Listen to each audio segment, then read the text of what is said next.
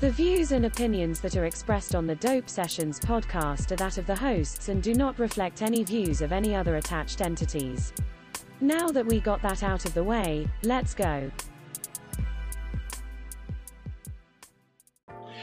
Yo, what's going on, everybody? Welcome to episode 4 of Late Sessions. Man, I got my guys, HarleyHustle and D-Nick, microphone Misfitz back. What's going on, fellas? Bless. Man, everything cool, bro. So, this is a very interesting topic that I wanted to discuss because it partly has something to do with something that Williams said in the interview with Shannon Sharp, but also I think because he said it, there's just been a lot of people coming out and saying, different stuff. And of course, I'm always thrilled that you guys always, join me on these late sessions because, like I always say before, you guys add the content that's needed to actually have these conversations. So, the one thing that I'm always puzzled about, especially when it comes to entertainment, especially when it comes to black folks in entertainment, there's always this thing like Chappelle has said, Cat Williams has said it. There's been other artists that have said, the whole being forced to wear a dress, and how doing that not only makes them feel emasculated, but also it's something that happens as soon as you wear a dress, your career just like skyrockets, right? And this is what I wanted to, this is the topic that I want to talk about. Me and you had a conversation about this a little bit, and you said something that not even alluded, but you were saying something about, if I remember correctly, I might be paraphrasing, but I'm sorry. Before we get to that, just looking at the history of men wearing dresses in films, whether it be movies, television, stage plays, all this other stuff. Like this has been happening since, this isn't something that's been happening for like a couple of years or whatever like that. This has been going on for centuries. And so when I look at it, I know, like, when me and you had the conversation, I was just like, I never looked at it as a form of emasculation. What I looked at it was, this has been especially in the realm of comedy, it has been a comedic trope for the longest time. But I also understand why I guess they would feel that way. But so I wanted you to elaborate a little bit, D-Nick, because you, like I said, you said something alluding to how it was something pertaining to how, like, some people, it like some big wigs in Hollywood, it may come off as if they're wanting to see you put on a dress for some kind of weird value type of thing. And I'm like I said, I'm paraphrasing it, but can you explain a little bit into that about like their value, or I'm not understanding the question. I can just tell you my general feelings about the whole thing. Maybe that'll like jog your memory to something I said.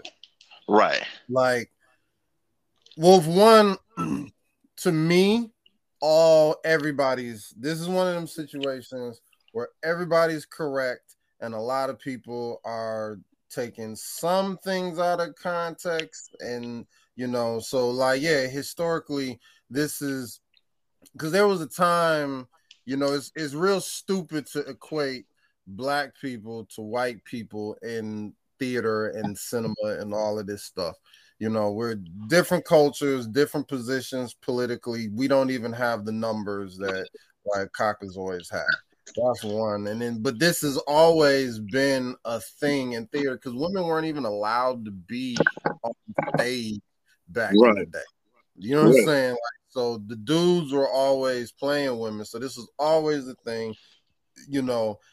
And you know, also now because of production houses and investors and you know all of this type is damn near not even as artistic. It's like, hey, this is a trope that is good. We have X amount of writers. We know this is a tried and true trope because from Bosom Buddies to Geraldine, you know, it's worked. You know what I'm saying? Also, what we do know that is also a fact that anything that them jokers in power can get away with, they'll get away with. They'll pull it. If they can pull it, they'll pull it.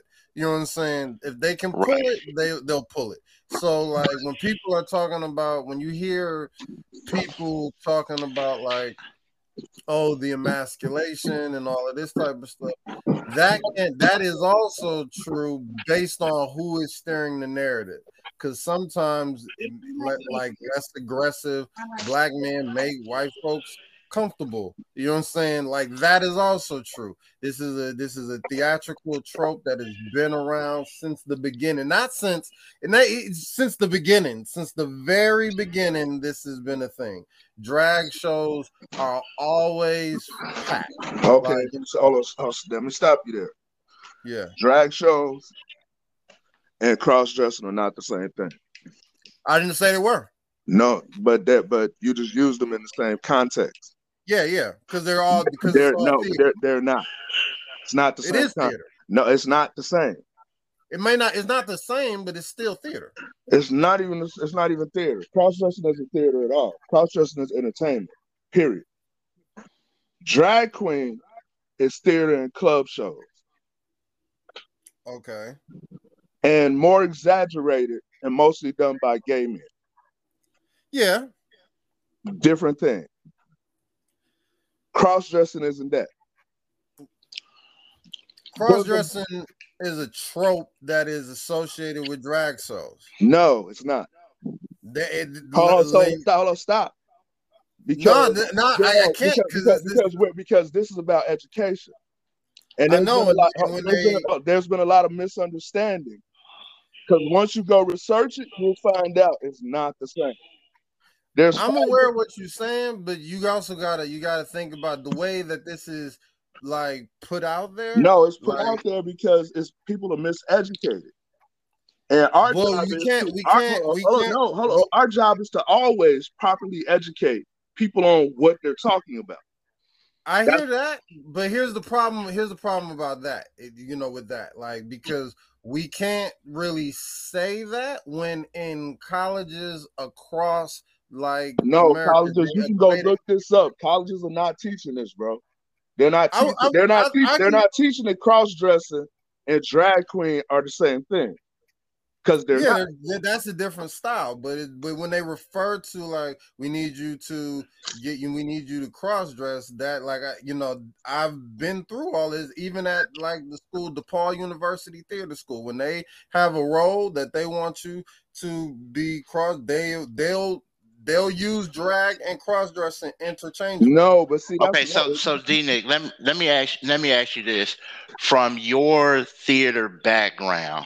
Mm-hmm. And the things that you've seen, because again, like we're in a time now where it's not illegal to have a woman on stage doing plays and all this other stuff like it was when Shakespeare and everything before that. But so when you're in your theater days, mm-hmm. why was it still like why was it still like, okay, I want to put this person, make this person a woman for the play, and just instead of actually getting a woman to play that particular character.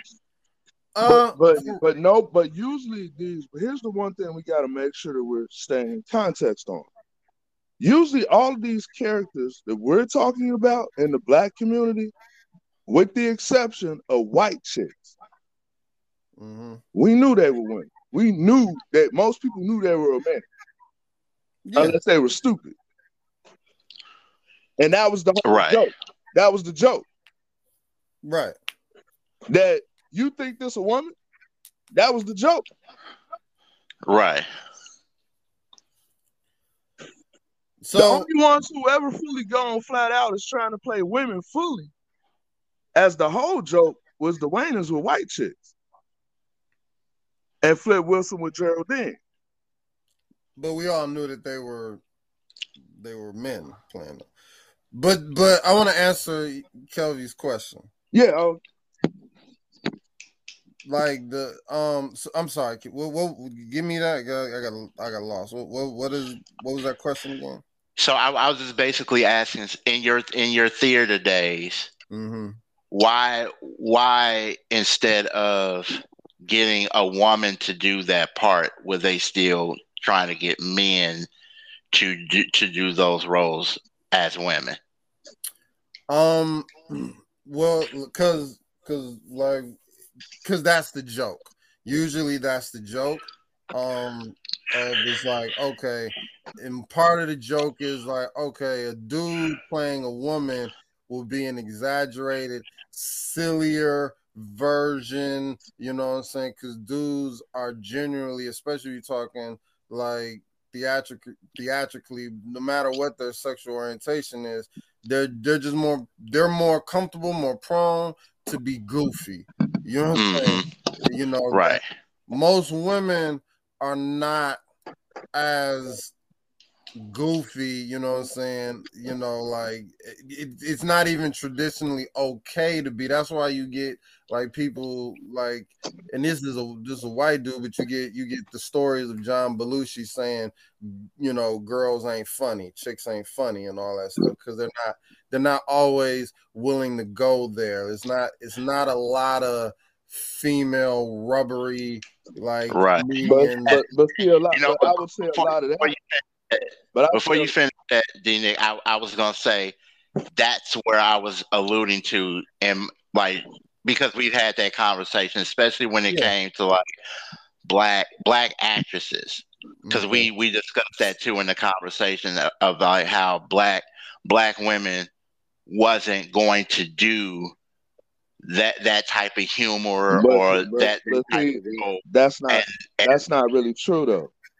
A lot of that has to do with toxic masculinity and the way that men in power handled women and the old boys club. It had nothing to do with women weren't capable and weren't willing to do it. Or else we wouldn't have the Aunt Esther's. And a lot of them been around for a long time, and the Moms Maybelines and all them. Women were willing to do this stuff. Men were just boxing them out and only keeping them in certain roles, like the honeypot role. That's when you kind of have to understand how Hollywood works, Black Hollywood and white Hollywood. Because a lot of times we read things from the outside looking in, and we don't do the research on the actual history of the medium we're talking about. The full research. Well, Moms Mabley was always, because she had wrote that she found it easier to play an obnoxious, super sexualized woman as an old woman. Because Moms Mabley been playing an old woman since she was in her 30s. Right. But because so even she was in like a costume. You got to remember, if we don't own it, right? Then you're subject to the roles that people want to see you in their story. So a black man in a dress in a white man's story is funny. That don't mean he was trying to emasculate you, truthfully. It's just, it's funny to me because I ain't never gonna see a black man as a white man, a cool ass black man in a dress.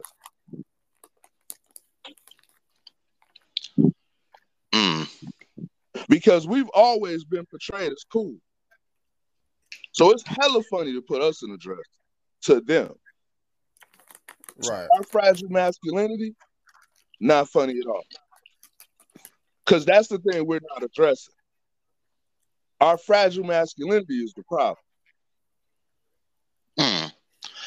Okay. Continue with that. I agree with you on that. I'm not gonna. I'm not gonna wipe away.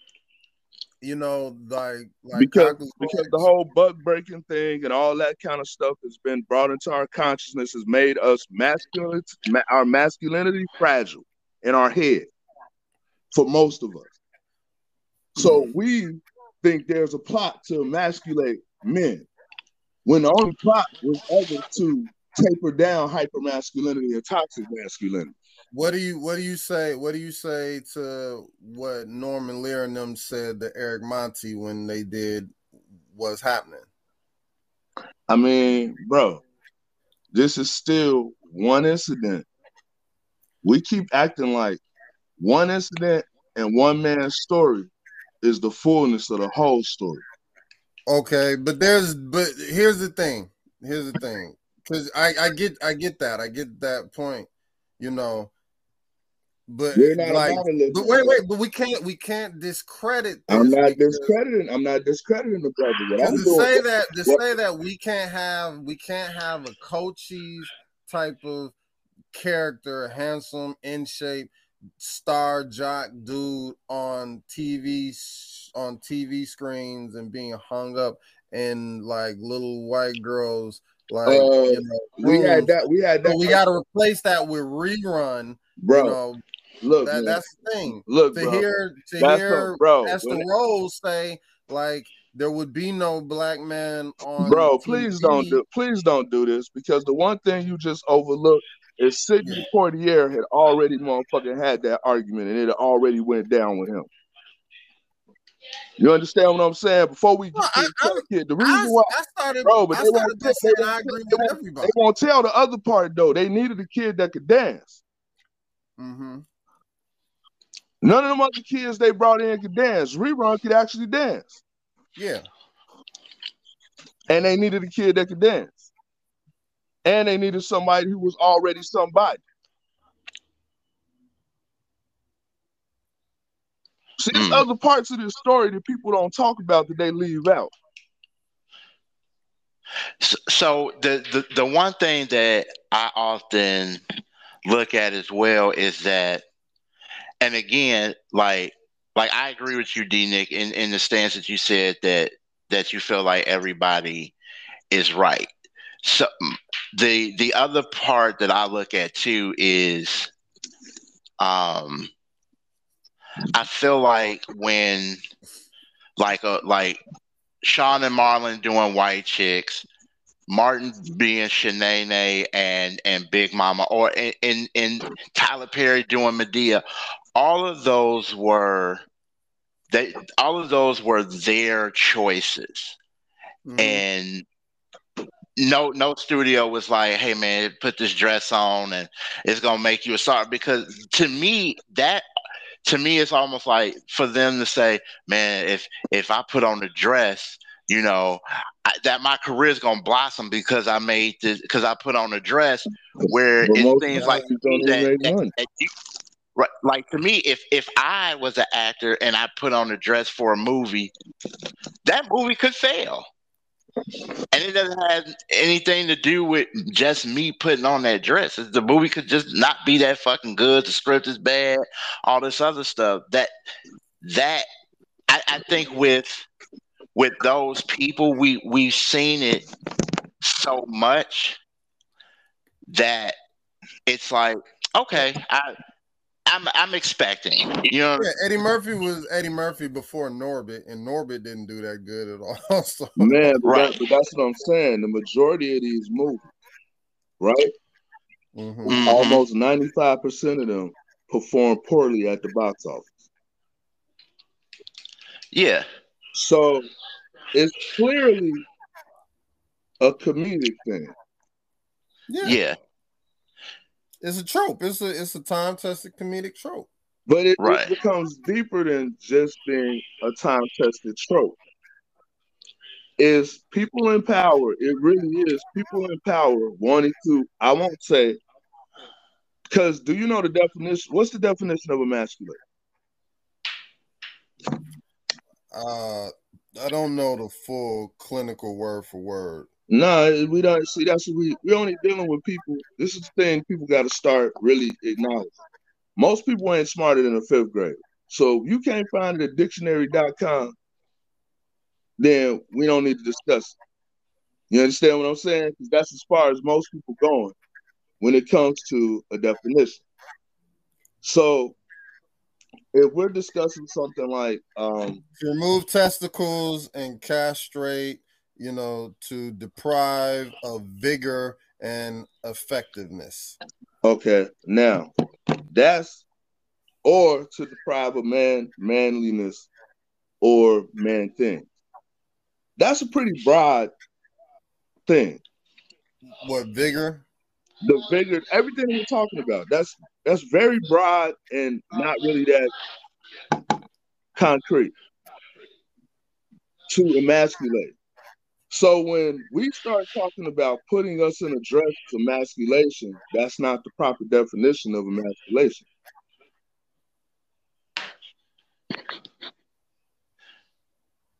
We might be emasculated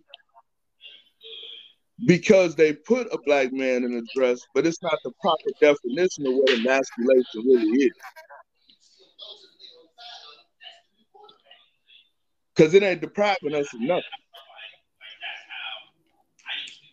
Right. And that's the whole argument. The whole argument is Hollywood is trying to emasculate the black man. No? Hollywood got called to task for hypermasculinity and toxic masculinity.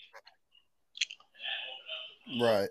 And we don't know the difference between hypermasculinity, toxic masculinity, and emasculation. And positive masculinity and emasculation. We don't know the definition of most of them. Not the proper definition. We just know what a bunch of talking head dumbasses like Shannon Sharp saying on the internet who don't want to be That's the truth. If they don't want to be 60 minutes, then most of what we discuss is conjecture, right?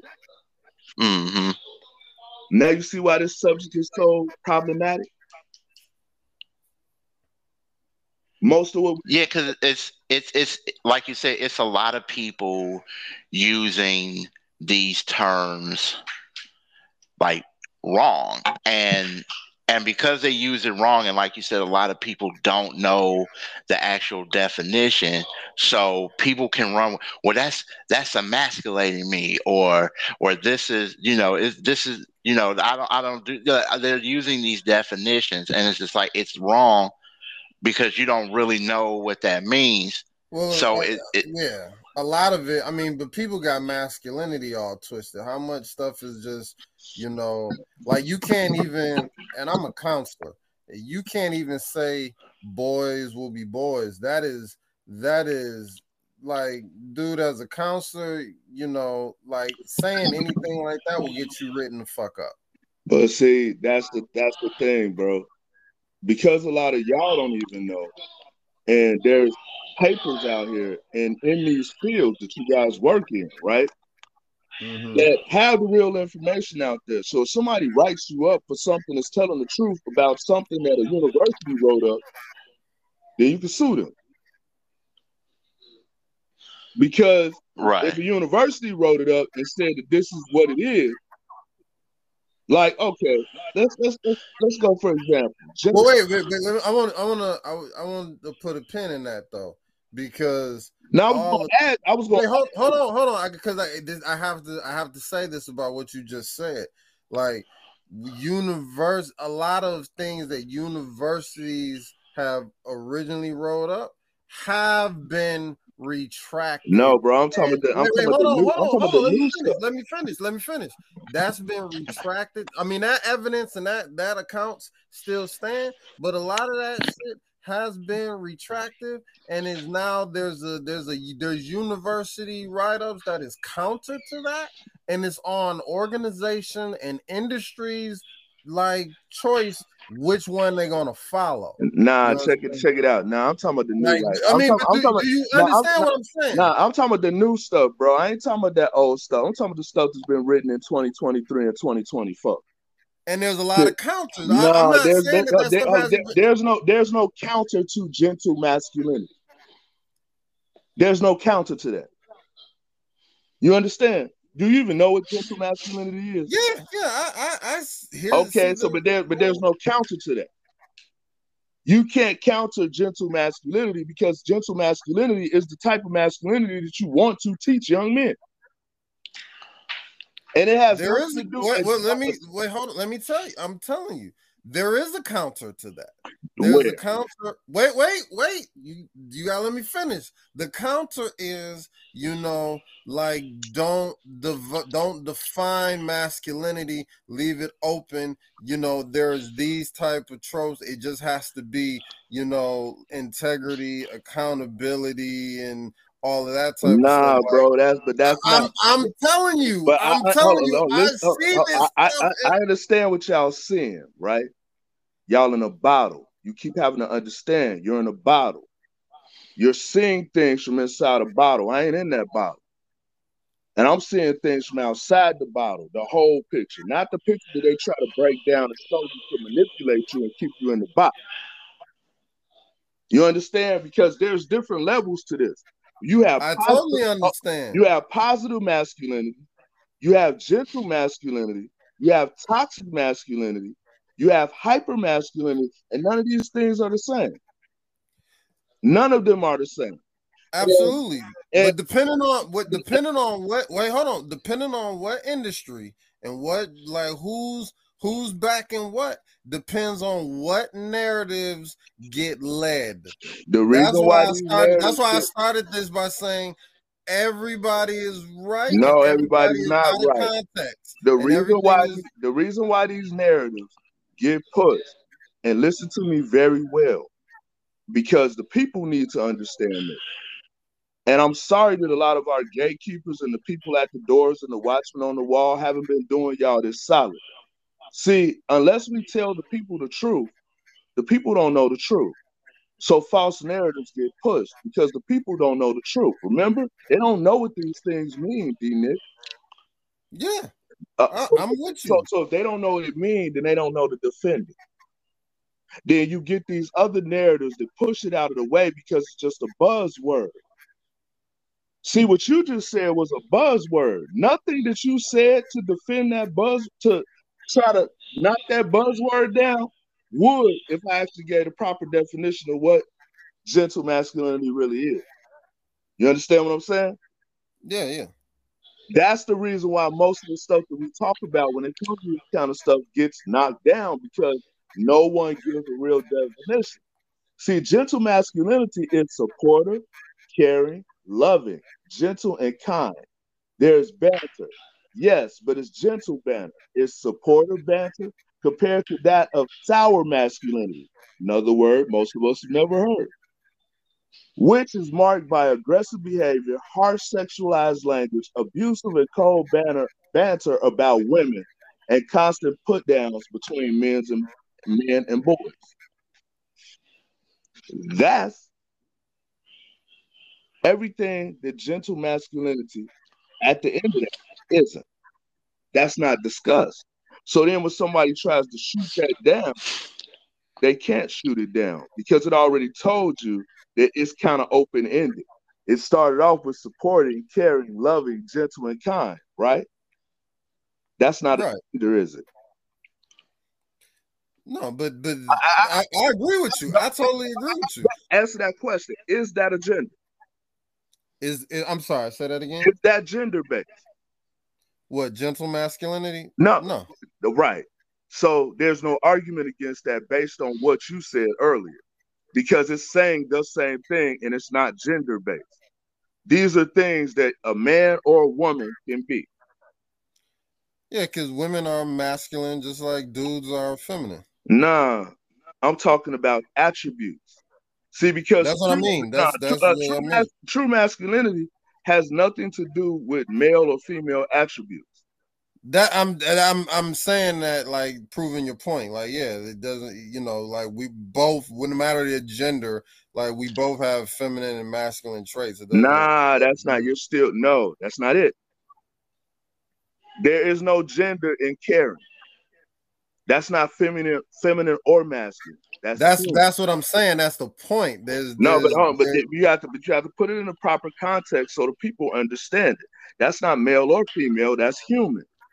That's humanistic. Right. That's humanism. Right. You understand? Yeah, because it's like you shouldn't care because you're a guy, or you shouldn't care because you're a woman. That's what I just said. We gotta say it that, like, we literally have to lay it out there like that, bro, or they don't understand. Because nobody's doing this for them. That's the whole reason why we're having a late session. Because it's the powwow to let the grown-ups know what time it really is. Right. This ain't kiddie talk. And then as you were saying all of this, Harley, like it takes me to this place where it's like, when you realize that, like, all of the stuff that we get taught or have to learn in order, like you said, D-Nick, you're a counselor, so all this stuff you have to learn is people's like way of just saying, this is how you should do it. Like, don't worry about this, focus on this. Don't do it this way, focus on this.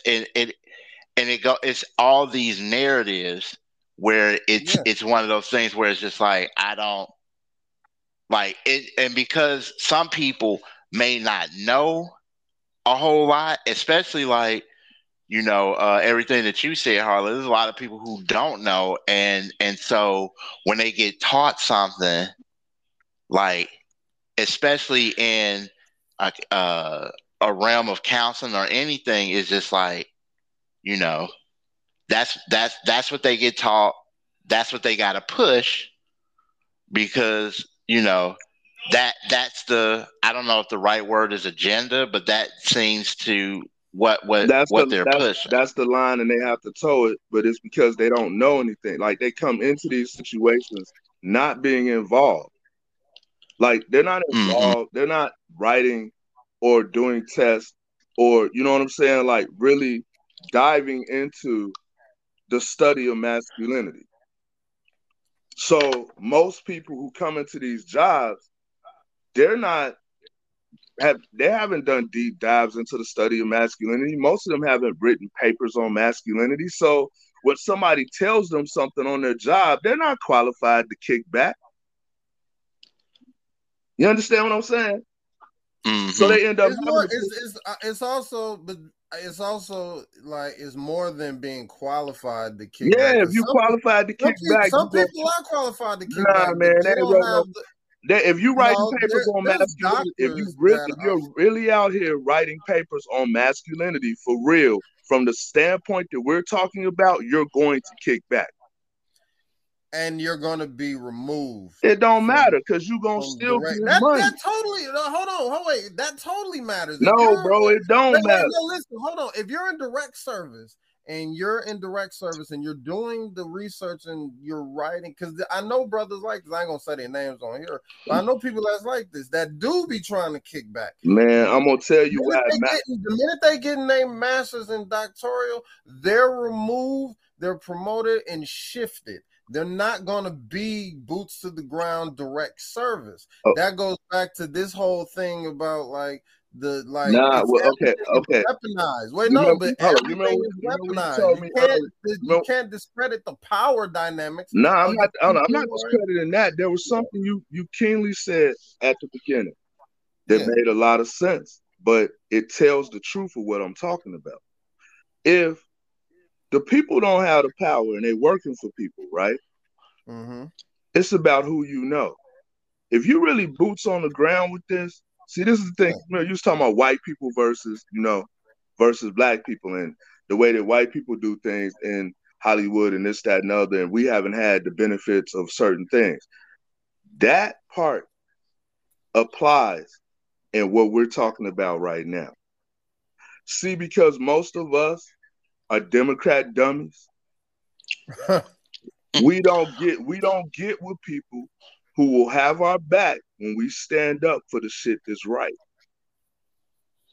We be with these silly ass liberals who be controlling us and manipulating us, so we don't never meet the people that we supposed to meet in order to actually be cool if we stand up to what we think is power.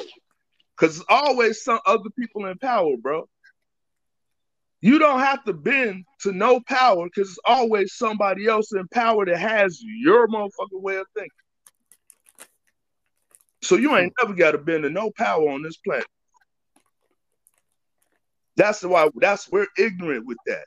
We get stuck and we don't be wanting to go through no hard season, and we don't want to admit that shit. See, in order to stand up for the truth, you're going to sometimes have to go through a hard season. We be weak. That fragile masculinity thing again.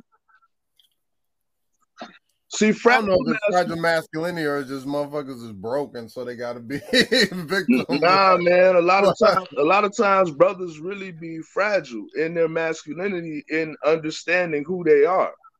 They do in their situations, and they be afraid because they think that their masculinity, if they express it correctly, is going to be toxic.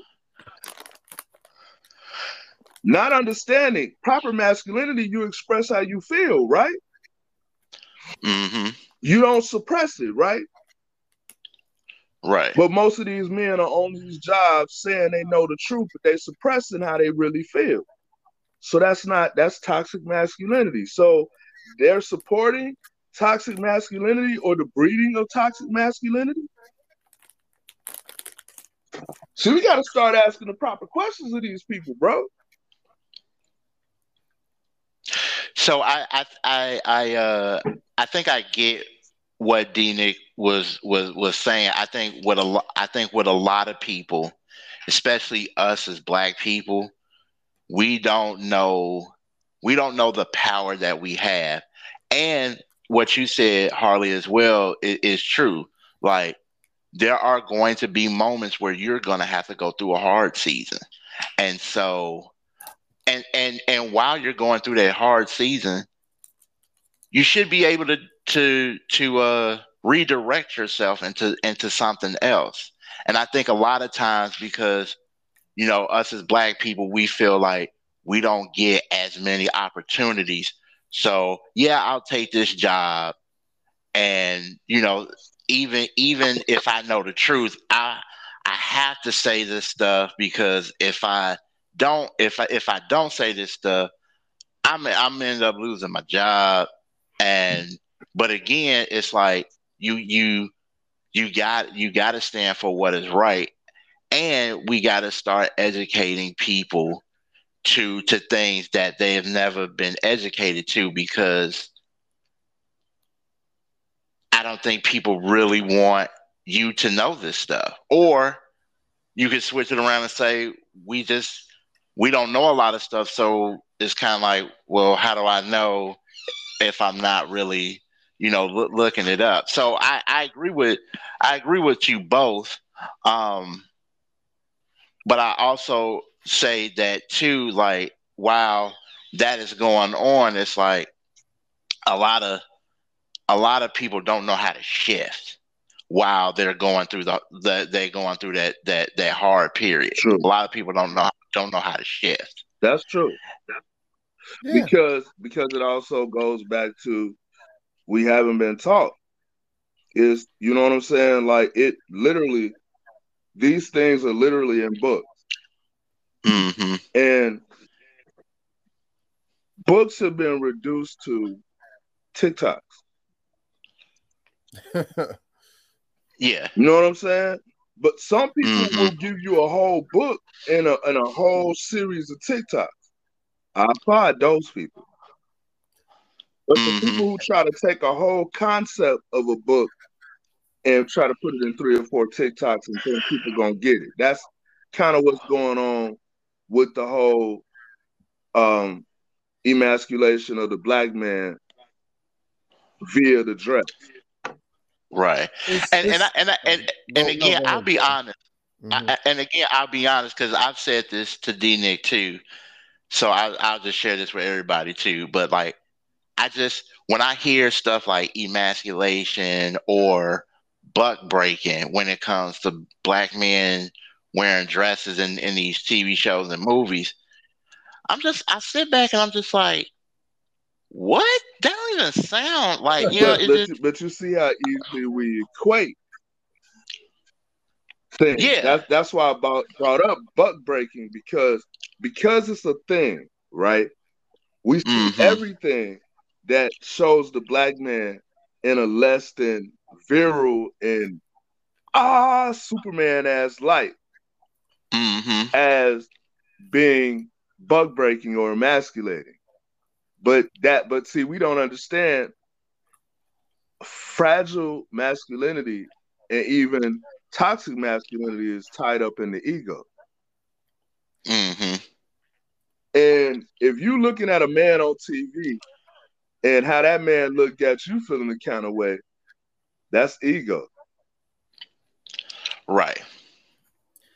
It actually runs parallel with, like, when I think about like the not the actual thing, but the way it's talked about and the way it's like kind of fought and all of this. It almost runs parallel with, like, remember back in the day when women were like, especially female actors more specifically, were like, yo, why do I gotta take my clothes off or dress sexy in this or do this? Why do I, it's talked about in the same lens, like even when it's like, oh, you gotta sexualize Megan Fox in a PG movie like Ninja Turtles, you know what I'm saying? She's bent over and all of this type of stuff, or all of that kind of like get down. Like, this is how they do generally.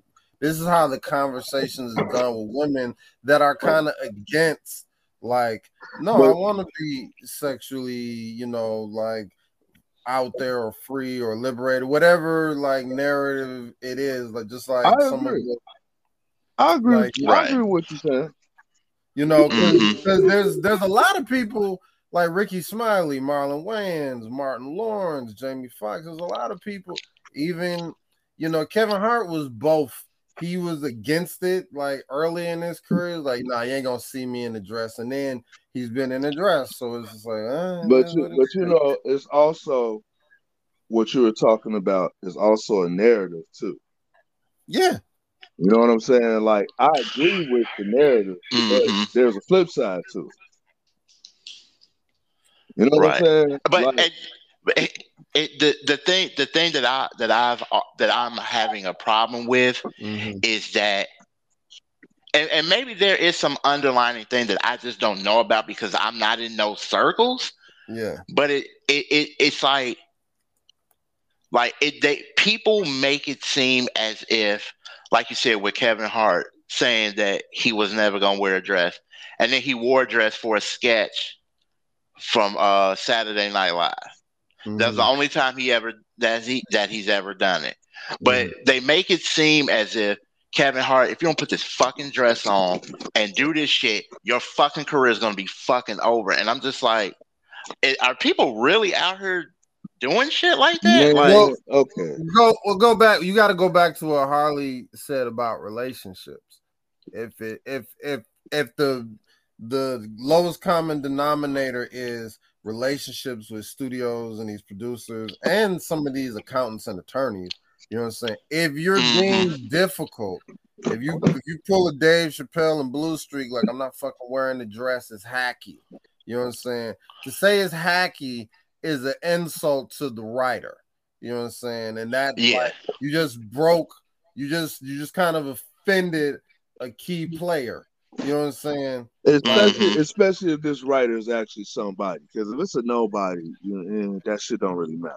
It don't matter. Right. But if the writer is somebody, or if the writer's a nobody that's just really on the cusp of becoming a somebody, then like now you're deemed difficult, and now you're like, boom, you're broken. But that don't just happen. And so that's definitely happened with people that refuse to wear a dress.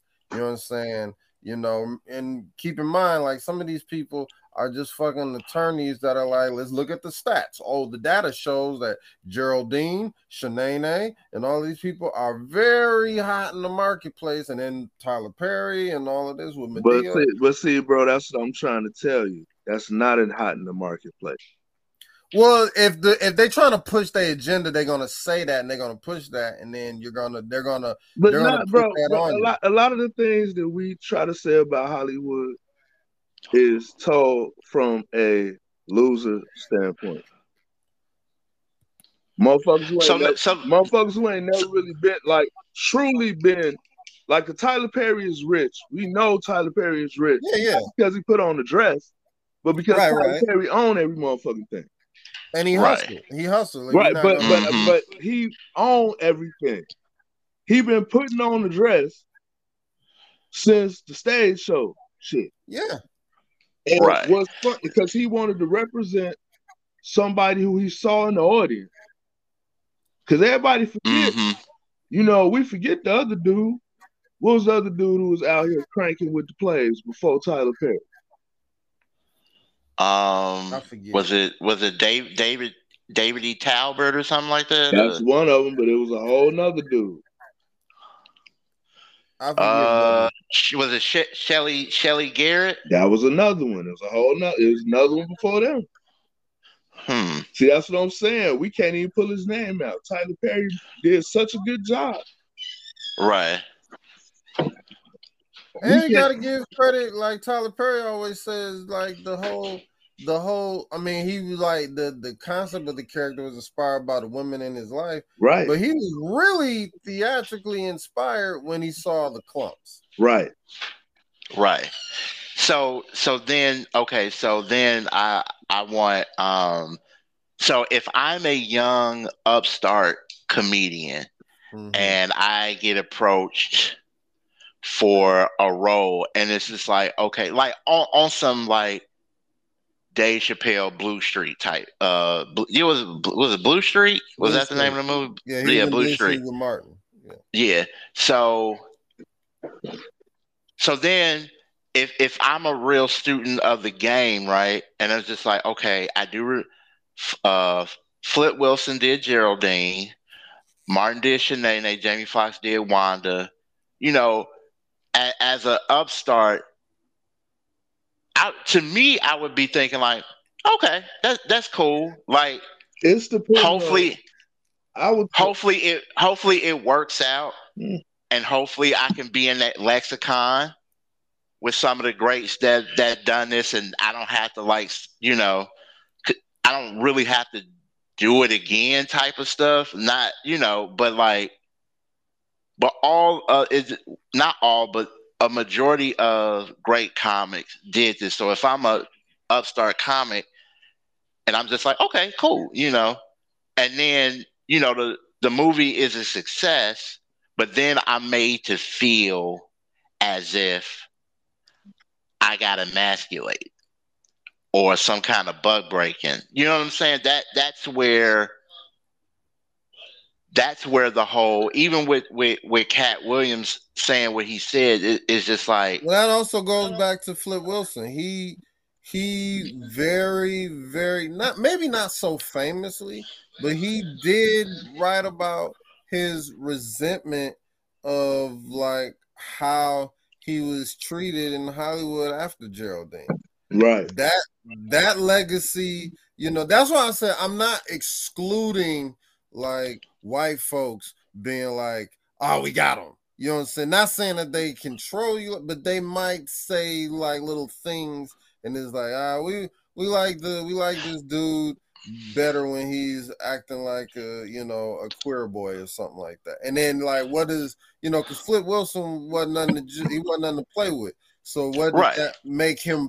How did that make him feel in Hollywood? How did that now I will say, because it sounds like to me, and maybe I'm thinking about this the wrong way. It sounds like to me, like because Geraldine was so beloved and like and everybody, that's one of the things they remember about Flip Wilson. Yeah. I wonder if they just kept saying like, oh man, like you should do this as Geraldine, or you should do and as a artist and a performer, it's like, okay, but I want to do other things. Yeah, and if that's all you're giving locked me, in the Howie Mandel thing. That shit's true. right? You can create a character. Yeah, because you can get typecast like a motherfucker. Like, no, but I mean, you can create a character on the comedy stage that becomes something that supersedes you, and people always want to see that character instead of you. Mm-hmm. And what makes it even deeper is, okay, all of us watch comedy. I think we've had this conversation, but the conversation we haven't had is there's different schools of comedy. Mm-hmm. Do you think George Carlin will wear a dress? I feel like he has. I don't think he has. Not for the reasons that we would like how we're trying to discuss it with. Not in no, but he don't have a real elaborate film career. But I feel like but we're talking about comics who are considered great. There are a lot of great comics who are considered great comics who haven't really put on a dress like on the level of what we're talking about. I think, and I don't know if this is where you're going, like, because like with a Shanae and all of those are characters, I didn't really see George Carlin would do that because maybe he didn't have a character. He didn't really do characters. Yeah, he didn't do characters like the George Carlin that I always saw, and I didn't watch George Carlin. Like I remember him as a kid when HBO was like popping, in like the 80s and stuff. I would always see clips of his stand up. I never watched it, but I just figured like, yeah, he was in a couple of movies and he was a stand up comedian. I never saw him create characters like a Whoopi Goldberg when she would do like the one woman stage stuff and like a Jamie Foxx or anything like that. He never really had a character. Because George Carlin is considered a wordplay comic. And a lot of people don't. So you have different levels of comedians. That's just like even with say Baba Gregory. Yeah. Mm-hmm. You wouldn't see him in a dress. Right. Because his comedy doesn't call for a dress. Mm-hmm. He doesn't consider himself a clown. Right. Usually the only people as comedians that you will see in a dress is comedians that consider themselves a clown. Right. So we kind of usually have it all wrong. Now, so George Carlin he had one character that I guess you would consider a dress. He did a lot of nun shit. Right. But he was always making fun of the Catholic, and so he had this character where he would wear a nun's outfit, so that's the only thing that that's why I said that wasn't part of his actual routine that he brought into the routine to express. That's a Tyler Perry moment. Yeah. Where you taking something as part of your history and taking that character because nobody else could do the character but you. Mm-hmm. When you're talking about a specific type of nun that you've encountered in the nunneries and going to Catholic school. Right. You know what it reminds me of as you say it? It's um Ricky Smiley's like Bernice character. Mm-hmm. Yeah. Or even Monty Where Python. right. Where the and watching Ricky Smiley do stand up and like he would always do the voices like that first Sunday movie was the only time I've ever seen him do the whole thing with the dress on, but he's still he's the Bernice character because the director of First Sunday is basically like, I want you to play the Bernice character on screen. Yeah. And I mean, he's good at that character. Yeah. I mean, Ricky Smiley has two characters that he's really good at. Bernice and Lil Daryl. Yeah. And Little Daryl, yeah. And like you said, with Carlin, because he probably was Catholic at some point, he remembers how those nuns were, and because Ricky Smiley grew up in that whole Black Southern Baptist church stuff. There's just like there's a Bernice in every one of those churches. And Nick, I don't disagree with a lot of what you're saying. I'm trying to give people you're like you walking on a level that most of them ain't walking on and ain't gonna never walk on. So we have to give it to them in a way that they can actually be proactive.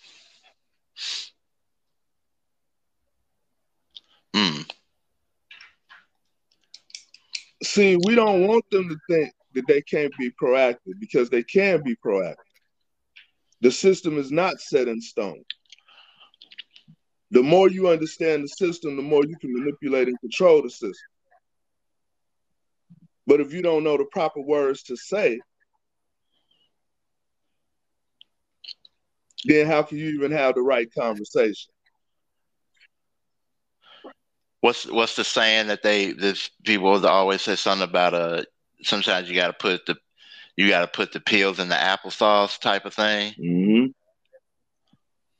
It's like, yeah, we know that, yeah, sometimes, that them people can try to manipulate the game in their favor, but that's everybody that's on top. So we got to get over, you know what I'm saying, looking at it from a racial standpoint and start understanding the economics of how shit really work. And also, these $5 words, they affect our $5 lives. Most of our $5 asses need to start understanding what the fuck these $5 words really mean.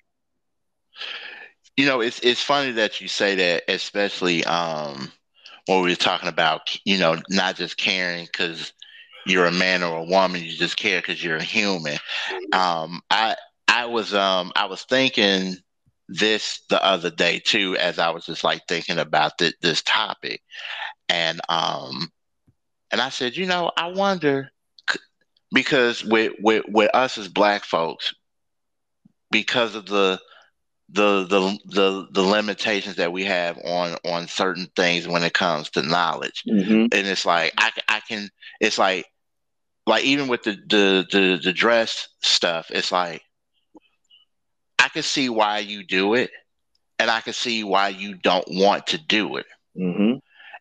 But then I also had to say, just me being human, I was just like, I wonder if some somebody like a Robin Williams or Tom Hanks or Ryan Gosling or the number of white men who have had to Patrick Swayze and all this other stuff. I wonder did they feel that this was, I guess, quote unquote, did this feel emasculated to them? I mean, possibly, but they don't have the history, and so they don't have the history for that to get manipulated and weaponized against them. Yeah, it is though. As some of them, it is weaponized within the Christian evangelical community, which is a large community. It is weaponized in the straight middle class. Yeah, it is.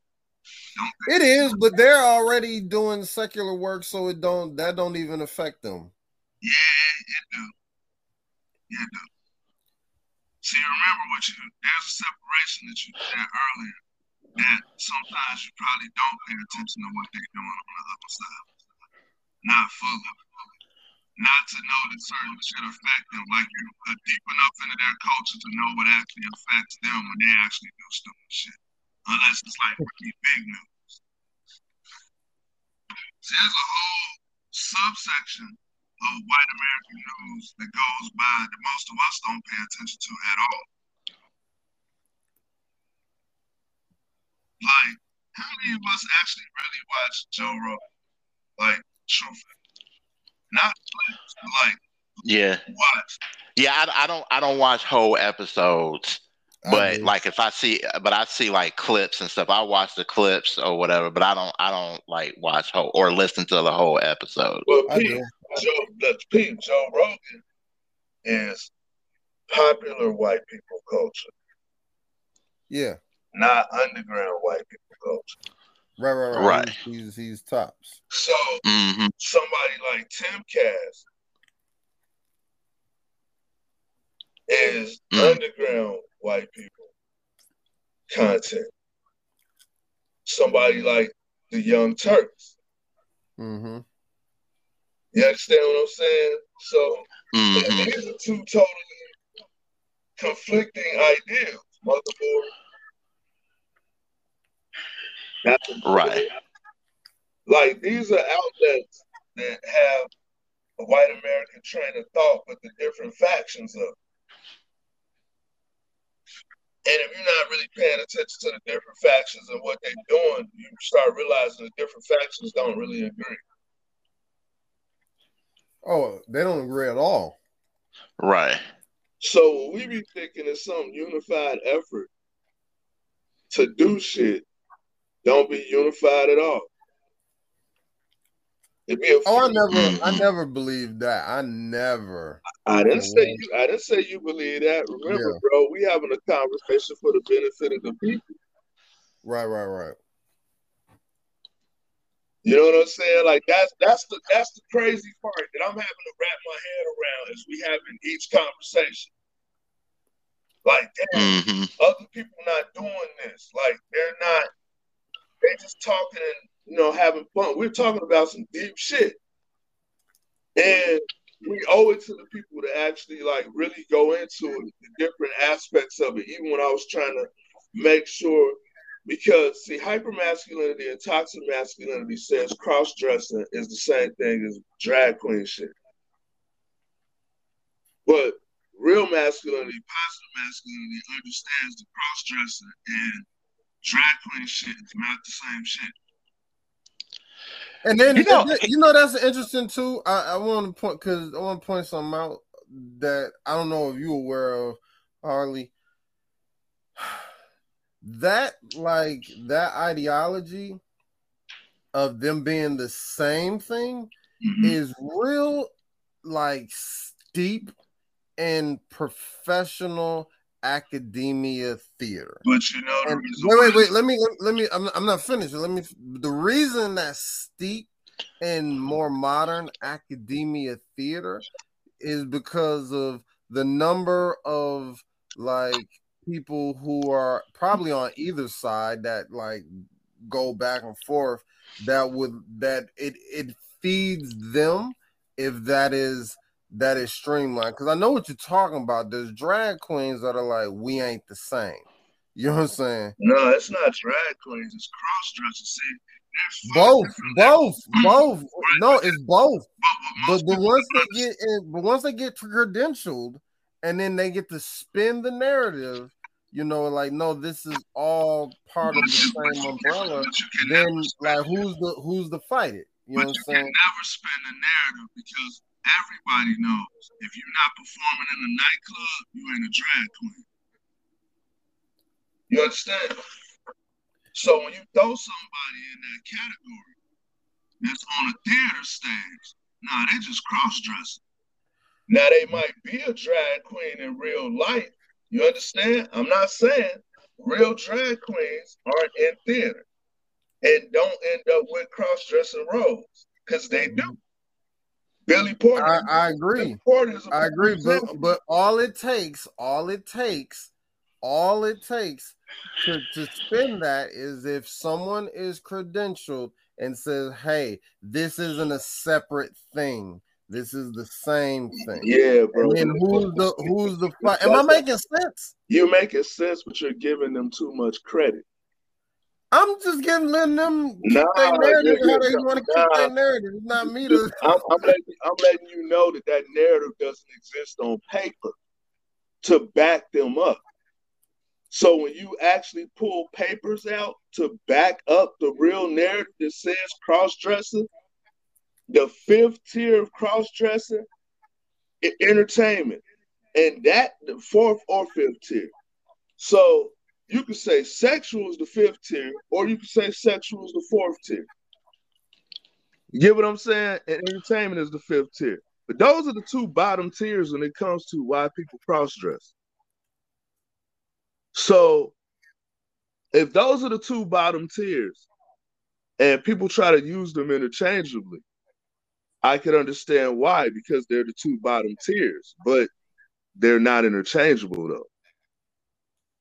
And that part of entertainment, where, you remember what I said, cross-dressing can be cross-dressing at any time. That's just putting on women's clothes.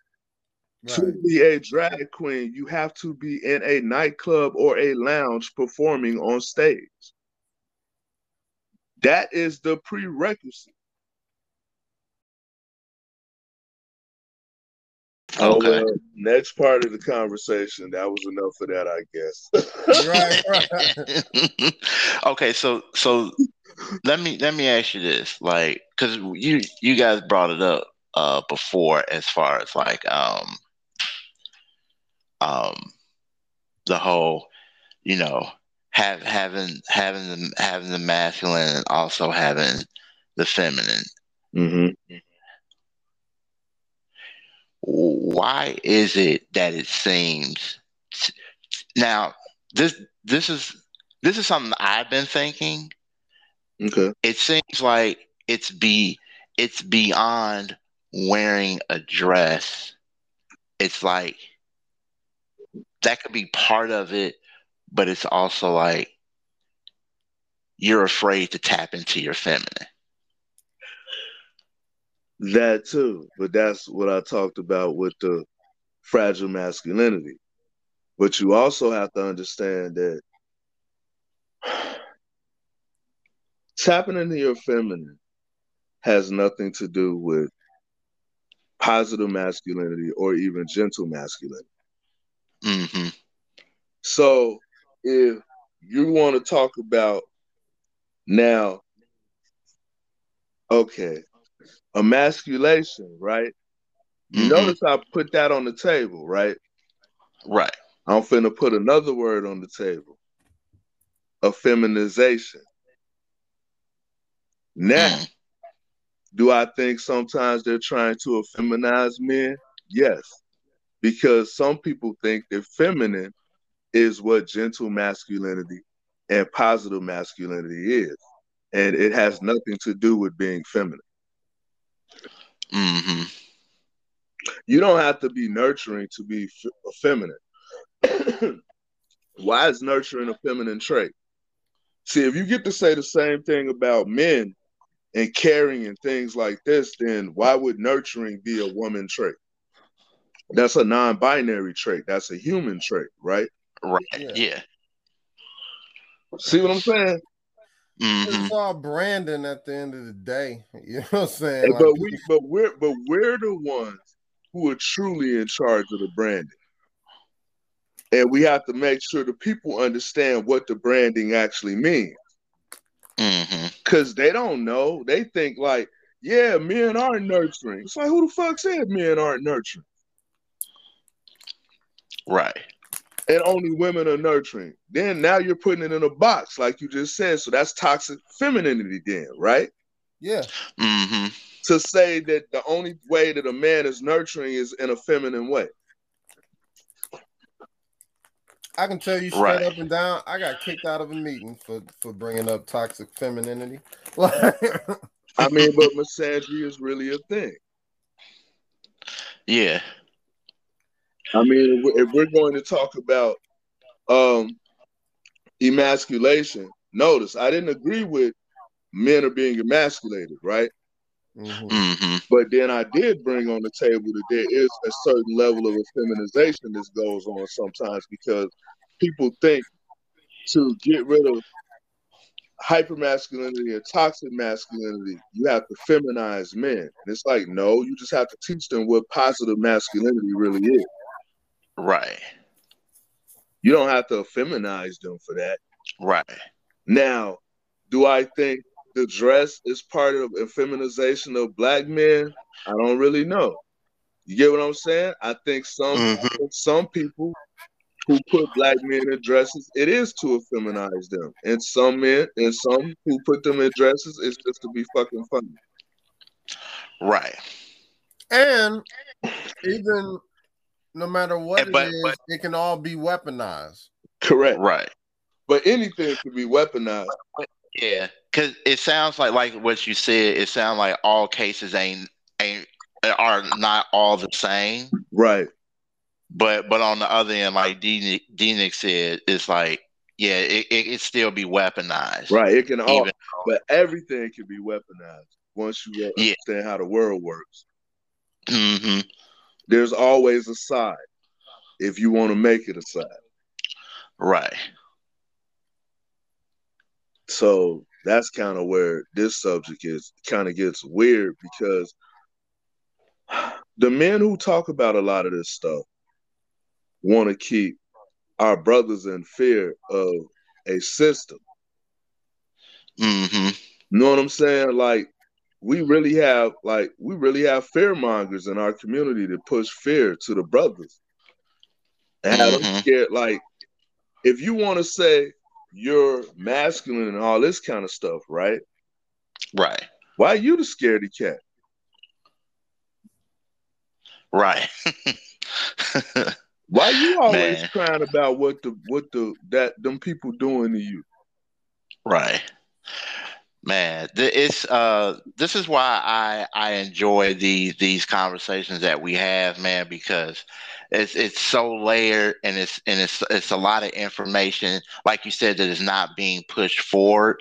And I'm glad that we have the opportunity to actually talk about this because there's a lot of stuff that I didn't know that I'm like starting to learn, and hopefully everybody is learning this as well as they listen to it. But like I said, this can go on forever and ever. But I'm gonna wrap it up right there, gentlemen. And thank y'all again for coming through, man, to the late sessions, man. D-Nick, man, you got some shout outs or anything? Oh man, just shout out to the Microphone Misfits. Shout out to everybody that's rocking with us. Make sure to go on to microphonemisfits.com. We got some shows and some events coming up, and there'll be more added to the list because they're coming in like crazy because it's almost Black History Month. Right. Yo, Harley, you got some shout outs too, bro?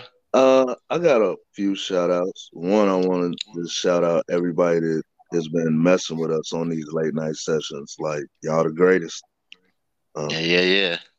And Kelvy, before we wrapped up, I wanted you to run over that last part you was talking about just a little bit more, man. So, just for the people, because I think what you're saying is, I think a lot more people might be on your page than you think. Which point? The last point. Oh, about the being scared to tap into the femininity. Mm-hmm. Yeah, because even though I said that response, I wanted to make sure that the people kind of understood where you were going with that. Right. I think basically I was gonna say the same thing that you said. As far as like, because I know for myself that I'm a caring person. You know, especially when it comes to my friends and my family and people, even people I don't know. Like I don't want anything bad happening to them or anything of that nature. But I don't, you know, it's like, but it seems like when you say anything on a feminine level, it's like people call your manhood out. It's like, no, you're supposed to be like this. But I'm like, I don't have to be a woman to care. I don't have, you know, I don't have to be this way to care. Like I'm human. So if I'm human, I should automatically care. You know, that's what basically I want to talk about. And that's a very good point about everything that we've discussed this evening. Right. And I wanted to make sure that we ended on that if you're a human, you should care. And no matter which side of the fence you're on, you should be open to listen to why the other side cares about it. Right. Yeah, so definitely. Peace out. And man, everybody, you know, if you get a chance, go by www.HarleyHustle.com and holla at me. Yes, go check out Microphone Misfitz stuff. Go check out Harley Hustle stuff. Check out Lo-Fi Collective stuff. Thank y'all again for not only tuning in to the Dope Sessions podcast, but also listening to the late sessions as well. We out of here, y'all. Peace. Peace, gentlemen.